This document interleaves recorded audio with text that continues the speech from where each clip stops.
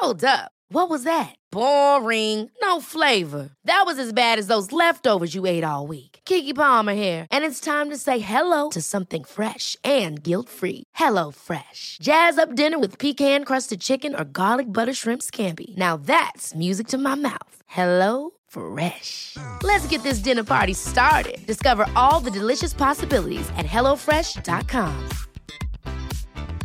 Many of us have those stubborn pounds that seem impossible to lose, no matter how good we eat or how hard we work out. My solution is PlushCare. PlushCare is a leading telehealth provider with doctors who are there for you day and night to partner with you in your weight loss journey. They can prescribe FDA-approved weight loss medications like Wegovy and Zepbound for those who qualify. Plus, they accept most insurance plans. To get started, visit plushcare.com/weightloss. That's plushcare.com/weightloss. Hello and welcome to the Calmer You podcast. This is your host, Chloe Brotheridge. I'm a coach, a hypnotherapist, and I'm the author of The Anxiety Solution and Brave New Girl. And this podcast is all about helping you to become your calmest, happiest, and most confident self. So welcome to today's episode. I am joined by Dr. Sarah Vohra, who is a consultant psychiatrist. So she is the perfect person to speak to about all things mental health and mental well-being. She's got a new book out called The Mind Medic. She's also called The Mind Medic on Instagram. You might have heard of her. Your 5 Senses Guide to Leading a Calmer, Happier Life. And I think this is a brilliant book for anyone that wants to be calmer and happier. That's probably all of us listening. So we get into topics such as saying no, and I love the example that Sarah shares to help us to think about saying no in a different way. We talk about dealing with comparison, particularly, around lockdown. Most of us have been on our devices, on social media more than ever. It's more of a problem than ever, unfortunately, but Sarah has some really good advice on this one. We talk about a really powerful technique to deal with worries, and we talk about how to use your senses to calm anxiety. If you would like some free resources to help you to be more confident, ditch the imposter syndrome, quiet the inner critic, you can head over to my website, calmeryou.com/confidence, and download my free affirmations for confidence. If you've been telling yourself negative things about yourself, it's time to turn that around and start to say some positive, encouraging things to yourself instead. And you can head over to my website, calmeryou.com/confidence, and get that freebie now. So let's get into the interview with Dr. Sarah Vohra. Good. So welcome, Sarah. Thank you so much for joining me today. How are you doing? I'm all right, thank you. Thank you so much for having me. I am so excited about your new book, which is out on the 16th of July. We'll talk about that in a moment, but could you tell us a bit about what you do and what your day-to-day job involves and the sort of people that you help? Yes, so my name's Sarah Vohra. I am a consultant psychiatrist. So day to day, I see patients who struggle with a whole host of mental health difficulties, from things like depression, anxiety, OCD, eating disorders, grief, so a whole host of conditions. On the side, I've kind of carved out this alternative career online because a few years ago, I was finding that I was getting really frustrated with the amount of misinformation online. And I think with something as sensitive as mental health, it's so important that the right information is out there and that it's delivered by expert sources. So I started the Mind Medic 3 or 4 years ago and decided it was just going to be my way of debunking mental health myths, giving people practical tips and tools that they can incorporate into their everyday. So on the one hand, the day job, I'm seeing people every day and helping assess, treat, and treatment can be anything from psychological therapies to family therapies to, in severe cases, medication. And then the other hand, I've carved out this other career around kind of public education, thinking about ways that people can feel empowered to make those small changes at home. Sounds amazing. I'm really curious. You mentioned about the myths that you wanted to debunk. Can you share a couple of the myths that you have seen, I don't know, spread around, whether it's social media or kind of like it's like an urban myth or something that you really want to debunk? Can you share anything like that? I suppose one of the common myths is around what a psychiatrist looks like or what they do. I think often there's this preconceived ideas that a psychiatrist just gets you into a room, lays you on a couch, and then is very quick to prescribe medication. And that's not the case at all, because there's lots of different avenues that we go down before we even consider medication. So that was one of the myths that I was really keen to debunk, was around how quick psychiatrists are to prescribe medication. And the other thing was around, if you feel down, if you feel anxious, then you must be depressed or you must have an anxiety disorder. And actually what I really wanted to do is I wanted to normalize just normal human emotion. Every day we may experience moments when we feel sad or we feel worried or anxious. And I suppose it's the degree to which that impacts your everyday.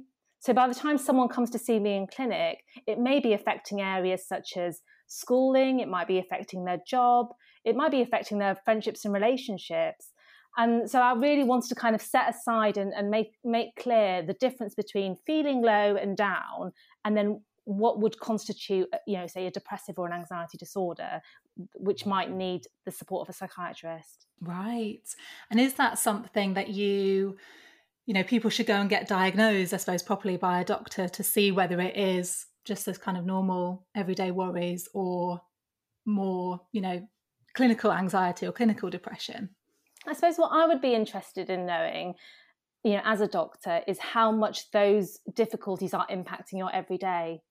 So if you are feeling down or if you are feeling worried, but it's not getting in the way of you functioning, so it's not getting in the way of you getting up, getting dressed, showered, getting in the way of family life, you're able to go to work, and it's not distressing or impacting that level of functioning, then I would say keep an eye on it. But the moment it does change things, then I would probably seek advice for a doctor. So one of the exercises that I do is something called a day in the life of. And I always use the example of my 5-year-old to demonstrate this, because I think a lot of the time people think, what has a 5-year-old got to feel worried or down about? But it just demonstrates beautifully that you can pick up really subtle signs that things aren't right for you or for someone else. So for instance, she bounds into my bedroom nice and early, 6 o'clock in the morning. She's generally really, really content. She wants to get changed there and then. She wants to go downstairs, have a breakfast, watch her favourite cartoon. Now, I've given you a snapshot of what her morning routine's normally like, but if I was noticing that she wasn't bounding into my bedroom until 8 o'clock in the morning, that she seemed down or low or a little bit worried, maybe it was a real struggle to get her dressed on the morning. Maybe she was off her food and didn't really fancy watching her favourite TV programme. Immediately, there's something there that indicates that something's going on for her, whether it's with her physical health or her mental health. So what I would ask people to do is think about what their baseline is. What is the norm for them from the moment they wake up to the moment they go to sleep? And then also thinking about their sleep as well. And then by doing that, you can pick out changes relatively easily. So if you're noticing that you're someone that used to be really motivated, a lot of get up and go in the morning, but you're finding it's a real struggle, or maybe you're someone who never used to make mistakes at work and you're finding you're constantly being pulled up on mistakes that you're making, or maybe your boss has expressed concern for you. Maybe you're someone that used to be able to fall asleep relatively okay on an evening, but finding that you're struggling a little bit more. So already you've generated a list of things that may indicate that something's not quite right and may be worth seeking further support for. That's really fascinating. I think looking for those clues in terms of your life on the outside, how it's affecting your life day to day. Do you think that sometimes people don't, I don't know, if we can slip into a lower mood, and I know lots of people are like this, and I'm a bit like this, where if I'm in a low mood, I can't imagine ever having felt okay. It's really all-consuming. If I'm feeling anxious, it's like I can't remember a time when I wasn't anxious. And I suppose that's one of the kind of tricks that these mental issues kind of play on us. But do you think it's true that people can almost not realise that that's happening, that they're kind of getting into a lower mood or getting into a more anxious state? I mean, it can be something that creeps up on them. It might be that they do notice kind of subtle signs, but they're quick to dismiss them because they get wrapped up in sort of the fast pace of life. And as lockdown restrictions are easing, maybe some of what they're feeling gets lost in that. I found it really interesting over the last 10 weeks that a lot of the time people have been forced to take stock of how they're feeling. This is the first time in a long while where people aren't facing sort of the rat race of everyday life, of the busy commutes, dropping the kids off at school, and actually they're forced to kind of sit with how they're feeling for the first time. And that can be really, really frightening, really, really overwhelming.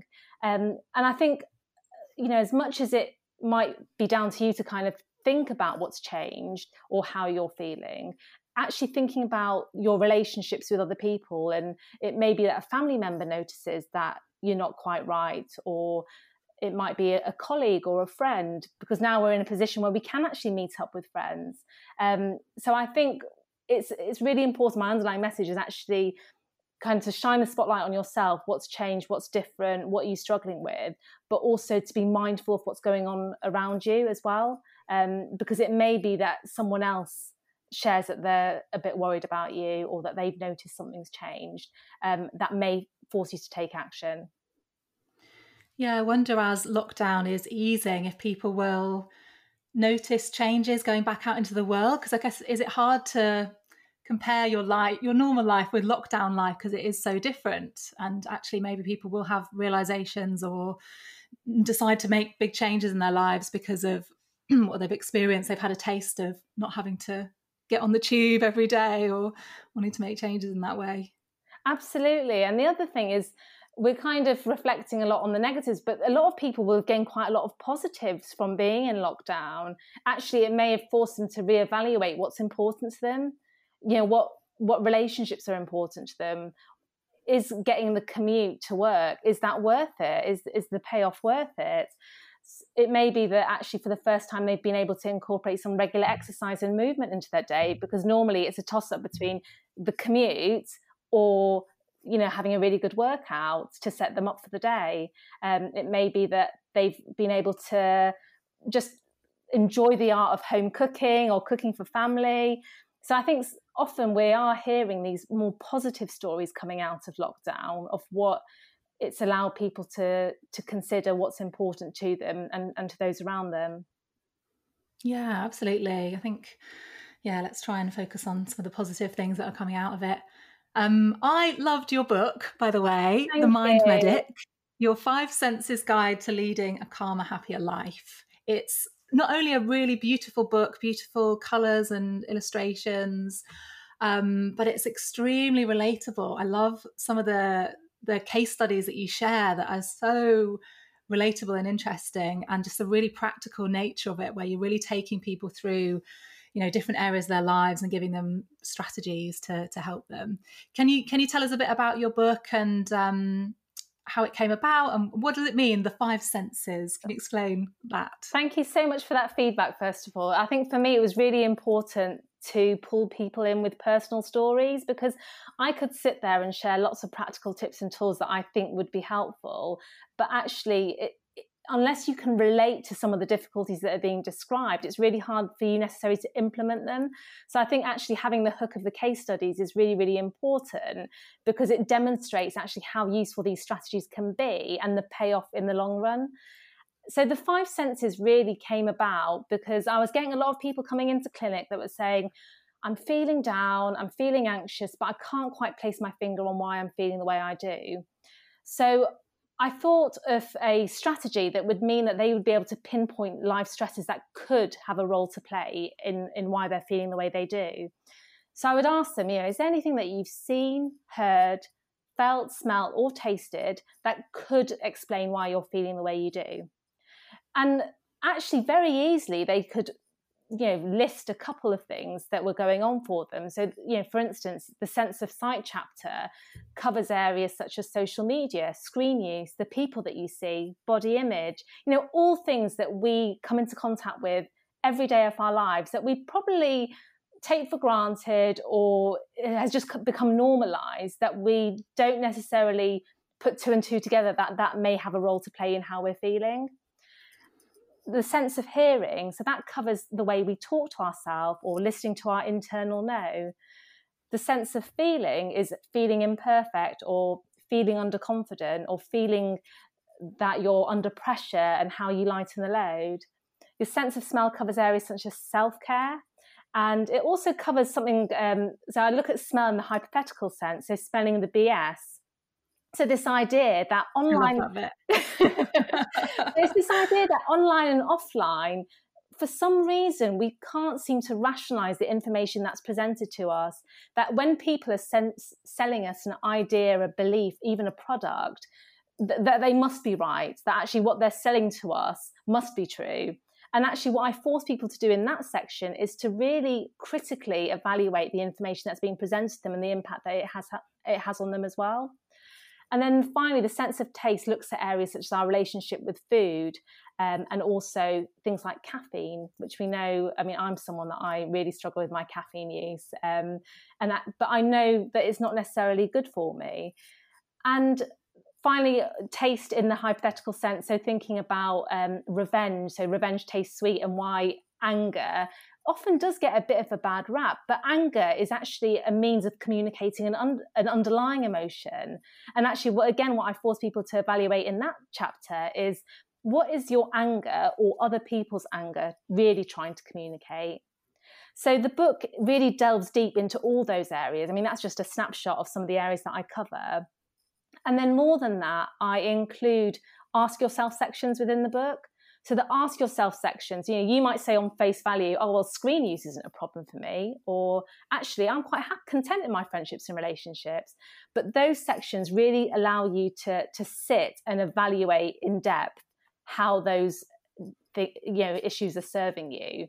And it might be by the end of it, you think, oh, actually, maybe my screen use is a bit more problematic, or maybe actually when I do spend time with this particular individual, I leave feeling a bit more on edge, a bit more anxious. And then the 5 sense challenge is about linking the two. So once you recognize that something is a difficulty for you, the 5 sense challenge encourages you to incorporate a small change into your life every day. And the way we measure the progress is through my well-being thermometer. So I have a well-being thermometer dotted around the book, and I give the readers the opportunity to measure their well-being temperature. So it might be that your screen use, so for me, I know sometimes my screen use can be a red, which is, it can sometimes generate quite negative feelings that get in the way. It forces me to procrastinate from what I'm meant to be doing, or I can find myself feeling really enraged or socially comparing myself to other people. But once I incorporate the 5 sense challenge around screen use, I might find that I come down to a blue and a green, where it's actually not detrimental, where I'm able to get along with my day without being distracted by my screens. So, I hope it's going to be a book that's going to be really practical, lots of tips and tools. And it's not a cookie cutter plan. So it's not a case that I'm presenting one plan for every individual. It really empowers the reader to generate a plan that's really bespoke and individual to them. Amazing. Yeah, I definitely recommend listeners check that out. It's out on the 16th of July. I think it'll be perfect for the Calmer You listeners. Okay. You mentioned there about the screen time thing. And I don't know if you found this, but I found that it's one of those things maybe a bit like alcohol and smoking, where if you suggest to someone that they maybe are using their screen too much, it's kind of like you're taking or like your coffee, you're taking their coffee away from them. And I notice it in myself being like, I don't even want to admit that that's a problem. Or is that, I don't know if that's because we're kind of hooked on it, so we're in denial somehow. But I think at the moment we probably are using our screens more than ever. And you mentioned comparison there. Do you have any sort of advice for people who maybe are starting to recognize that their screen time is kind of getting out of control, or for people who are getting themselves into that social comparison that you mentioned? I always have a rule first thing on the morning that I do not look at my phone until I'm fully showered, dressed, had my breakfast, done what I need to do. Because you can imagine that if you're sat in bed and you reach for your phone, you're checking emails, phone calls, text messages that have come in overnight, and then you decide to scroll through your social media, and you're immediately met with someone's sweaty post-workout selfie, or someone's divine smoothie bowl, or the fact that someone's actually already on their way to the office or fired up their computer and sent 100 emails. And you're sat there in your pajamas, instantly that comparison is set up the moment you wake up. So what I always ask people to do is actually get yourself sorted, ready on a morning before you even reach for that phone. So allow that hour literally just to be for yourself. I also would ask people, what is it that you're using your screen use for? And again, in the chapter on screen use, I look at screen use in 3 different ways. So there's the screen use that is the non-negotiables, the things that you absolutely have to do. So it might be that you have to send a work email, or that you have to send a text to a friend because you're going to be meeting up later. Those are the things that you can't negotiate. You do need to use your screens to use that.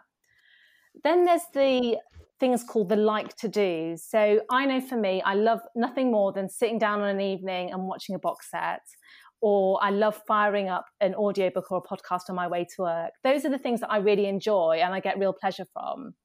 And then finally, there's the not entirely necessaries. So we've all been there when you're sat, not doing very much, and you reach for your phone and you're not really sure why you've reached for it, but you kind of commit to it. And before you know it, you've wasted 20, 30 minutes of just mindless scrolling, mindless consumption. So I would ask people, think about your screen use in those 3 categories. And what will happen is every time you reach for your phone, I want you to ask yourself, is this something that's a non-negotiable? Is this something that I like to do? Or am I going down the route of something that's not entirely necessary that may well not serve me? And actually, the moment you do that, it does stop you in your tracks, because you suddenly realize, actually, I'm just picking up my phone for the sake of it. There's no action that I'm going to be taking from picking up my phone. So it kind of creates this discipline around it. And, a lot of people might be listening and saying, well, actually, I don't have a problem with screen use. I think it's only really in the cases where you find that picking up your screens, you're pulled into social comparisons, you feel more anxious. Maybe you're struggling with sleep because you're not turning off your screens until last thing on night, and then you're trying to hit your head to the pillow and trying to force yourself to sleep. So again, within the book, I talk about the wellbeing thermometer and getting people used to thinking about their screen use and how problematic it is, and then encouraging those small practical solutions to see whether or not that makes a difference to how they're feeling. It's such a vulnerable time in the morning when we first woken up. I know that it's like, I don't want to be putting anything negative or stressful into my mind for the first few minutes, particularly because I've had times where I've read my emails and suddenly been full of adrenaline at 6 a.m. and felt like I had to get on with things. And then I can't meditate, and because my mind's kind of in this anxious state. So I love that idea of, And that's the problem, is when you're checking your emails first thing on the morning, it creates that sense of urgency that you have to act on it straight away before you've done everything else to kind of make you feel half normal. So it's absolutely for that reason that what you don't want to do is offset the meditation that's really important to you, or having a really nice leisurely shower, because the pace of your morning is suddenly dictated by something that's come through on your screen.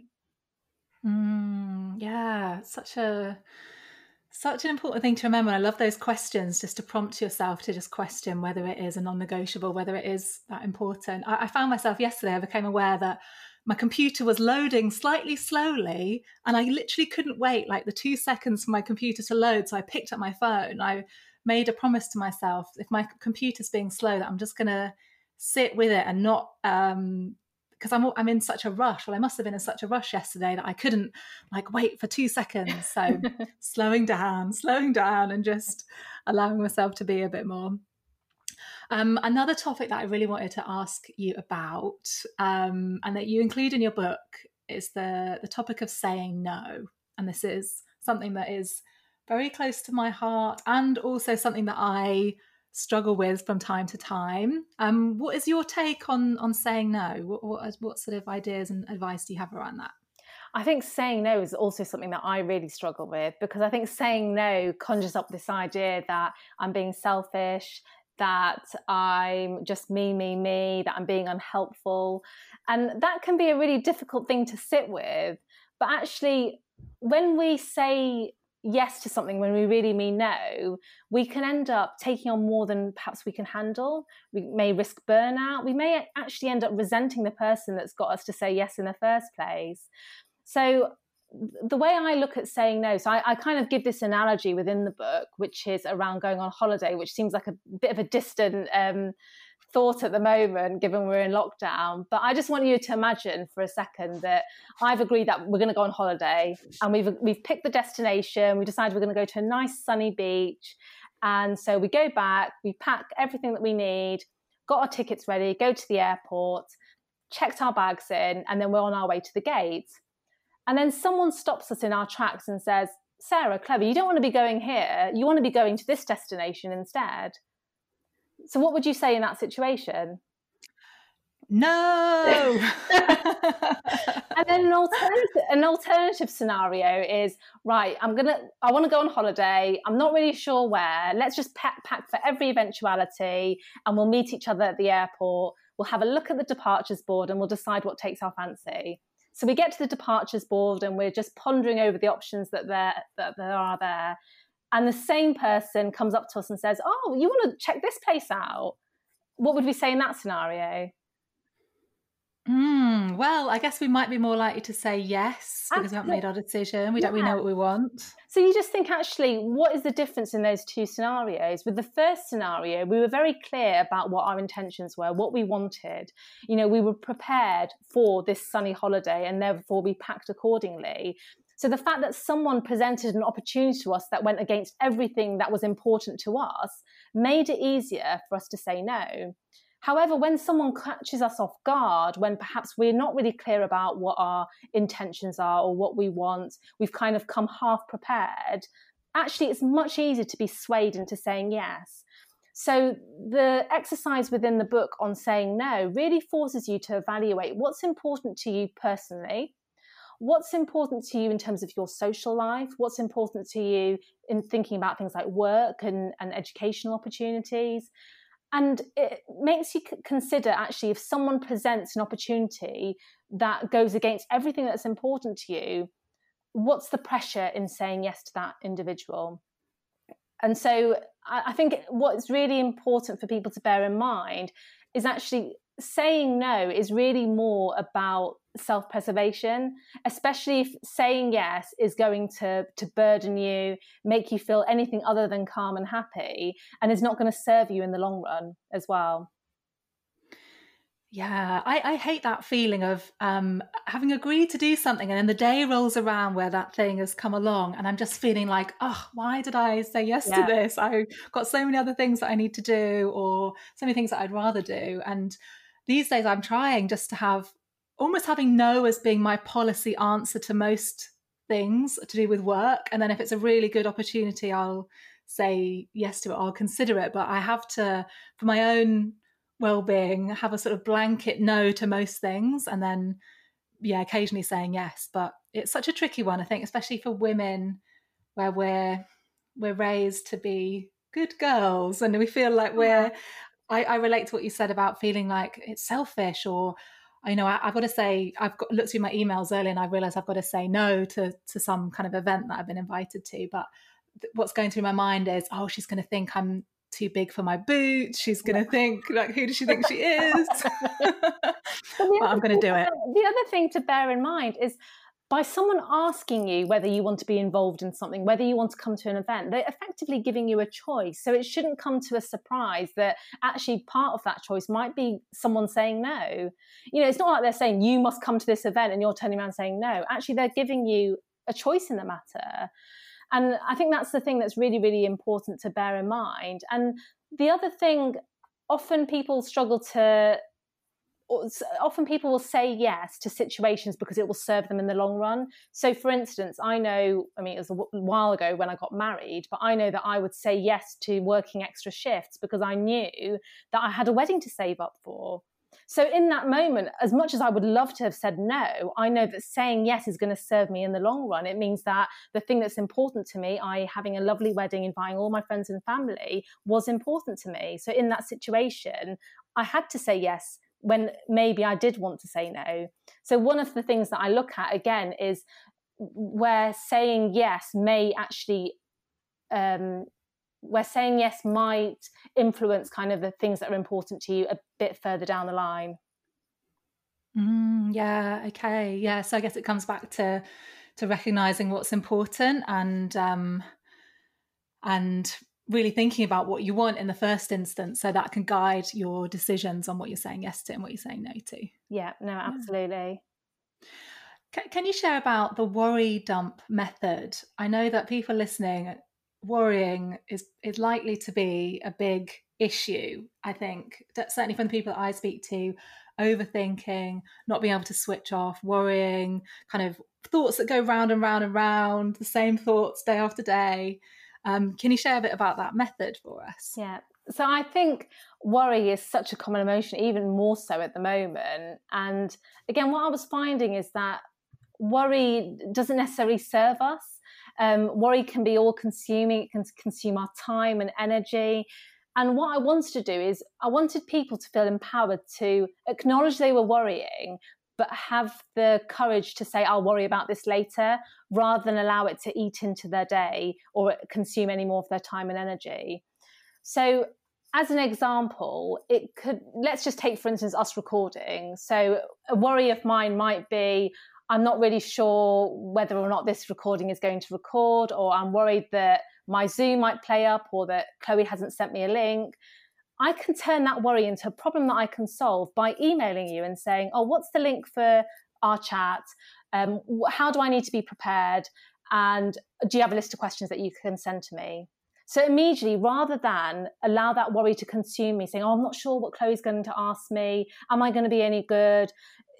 How do I know that the connection's going to run, or that the sound recording is going to be a good quality? Instantly, I can nip that worry in the bud and say, right, I'm going to turn that into a problem that I can solve. I might not worry is something along the lines of, oh God, what happens if Chloe just thinks I'm, really boring and that I've got nothing interesting to say, and she might just stop the recording halfway because she just thinks actually nothing that I say is of any value. You can see how that can quickly snowball, and it might get in the way of me being able to do the other worry, the sort of the problem-solving worry. And it can consume a lot of time and energy. It might lead me to become very sort of negative, and that negative self-talk is really quite damaging. So rather than just allow myself to worry about that unconditionally, I acknowledge that I'm worrying about something, but I label it as a might not worry. So actually, Chloe might not think I'm boring. Chloe might not just stop the recording, but I postpone it to later. So I have this set time in the evening called a worry curfew. So for me, it's 7:30 when I put my little girl to bed, where I list down in the day any worries that would not serve me immediately, that I can't readily turn into a problem. So every time a worry crops up into my mind, the first thing I ask myself is this a worry that I can turn into a problem that I can solve? If it is, great, just solve the problem there and then. If it's not, just label it. Say, this is a might not worry. I'm going to jot this down on the notes section of my phone or in your journal, whichever you prefer. And I'm going to come back to this later in the evening. So by the end of the day, come your worry curfew, you've generated a list of worries that might not have even happened. So for me, if we take my might not worry of Chloe thinking I'm really boring, actually, I can just cross that off and thinking, actually, worrying about that wouldn't have changed anything, or actually we had a really, really positive discussion. I really enjoyed myself. So immediately you feel empowered, the fact that you didn't allow that worry to run away with you. And so you allow yourself half an hour to kind of work your way through that list of worries and ask yourself, what would worrying about this during the day, if I'd allowed myself to, got in the way of? Would it have got in the way of you knuckling down and doing your work? Would it have got in the way of actually positive connections with friends, family members? And then once that worry curfew is over, delete the note section on your phone, or scrunch up the piece of paper, chuck it in the bin, and return and do the same thing the following day. So the idea being that by the end of that sort of days, weeks of practicing that, you get very good at compartmentalizing your worry. You get very good at recognizing what worries are going to serve you in the immediate and what worries are not going to serve you, which is a really, really empowering feeling. I really like that idea of scrunching it up and putting it in the bin, actually, of just being able to kind of, get rid of it afterwards. That sounds quite cathartic in itself. And I suppose, knowing that we can do something about some of those worries, I think is empowering. As you say, we don't have to just ruminate over and over again. That kind of momentum that comes with taking some action and feeling a bit of control over something that can seem quite out of control when it's in our heads. I love that idea. I think that's a really powerful tool. I was really curious to know how you take care of your own mental well-being. Are there certain practices and things that you incorporate into your own life?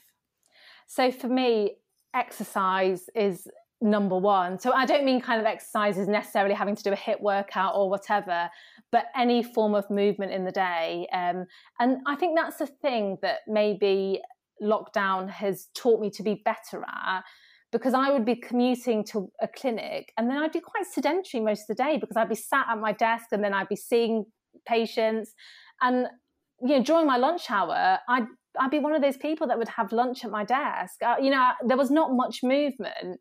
But actually, over the last 10 weeks, I've been really disciplined about getting outside and just moving, really looking forward to family walks with my husband and my daughter. I've been really relishing those opportunities because it's so, so important. I think all too often, exercise can have this really bad rap of being only for aesthetic purposes, but actually think about sort of the mental health benefits that you stand to gain from exercise. And for me, I know, particularly if I do it first thing on the morning, it just sets me up for the day. It gives me more energy. It lifts my mood, improves my focus. And I think it definitely helps with my sleep later on as well.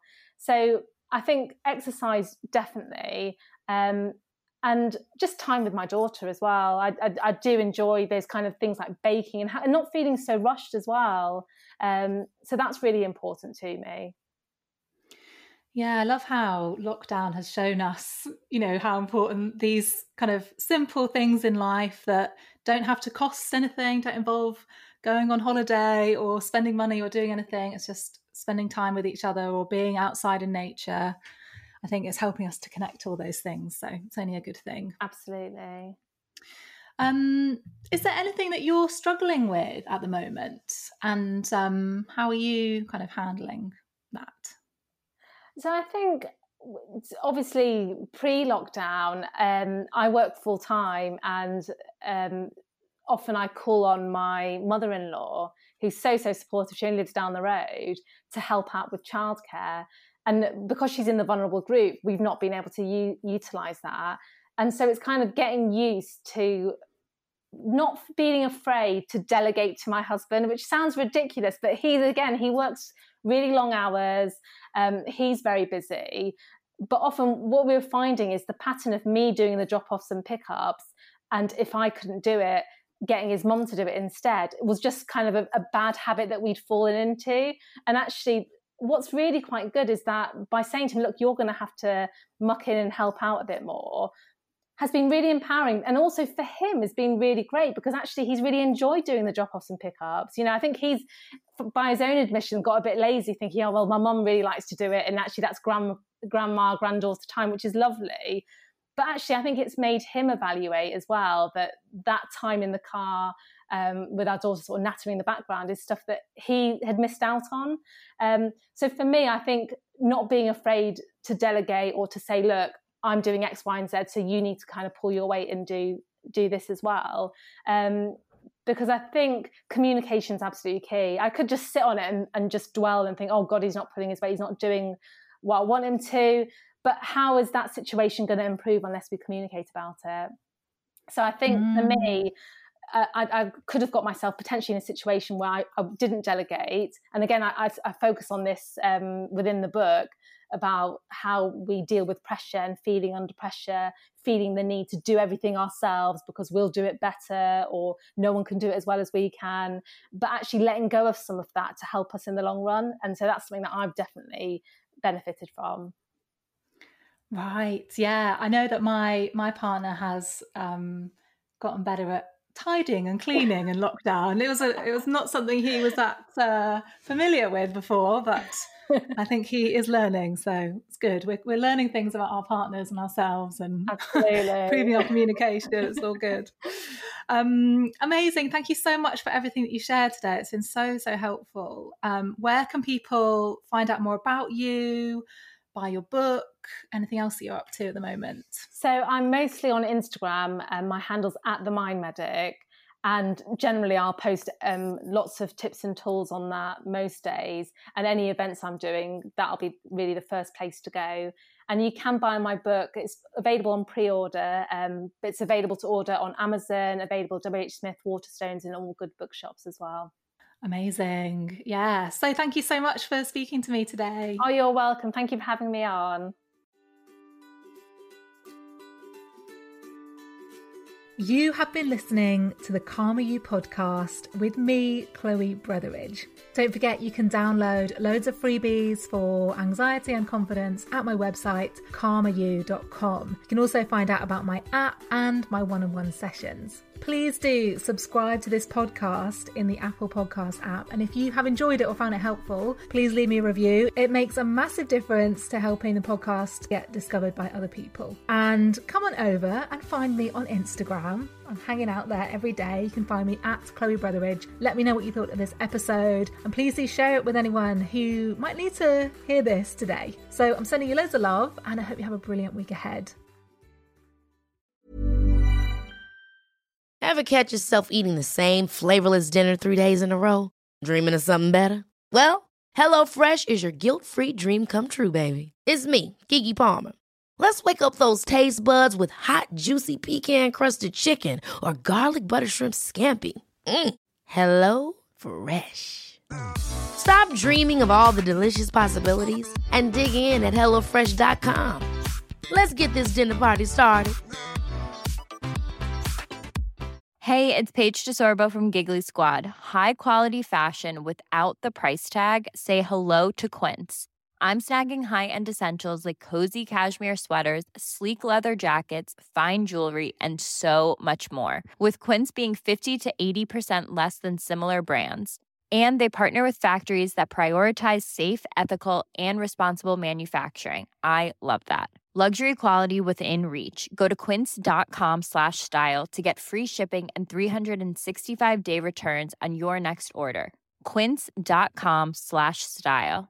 Mom deserves the best, and there's no better place to shop for Mother's Day than Whole Foods Market. They're your destination for unbeatable savings, from premium gifts to show-stopping flowers and irresistible desserts. Start by saving 33% with Prime on all body care and candles. Then get a 15-stem bunch of tulips for just $9.99 each with Prime. Round out Mom's menu with festive rosé, irresistible berry chantilly cake, and more special treats. Come celebrate Mother's Day at Whole Foods Market.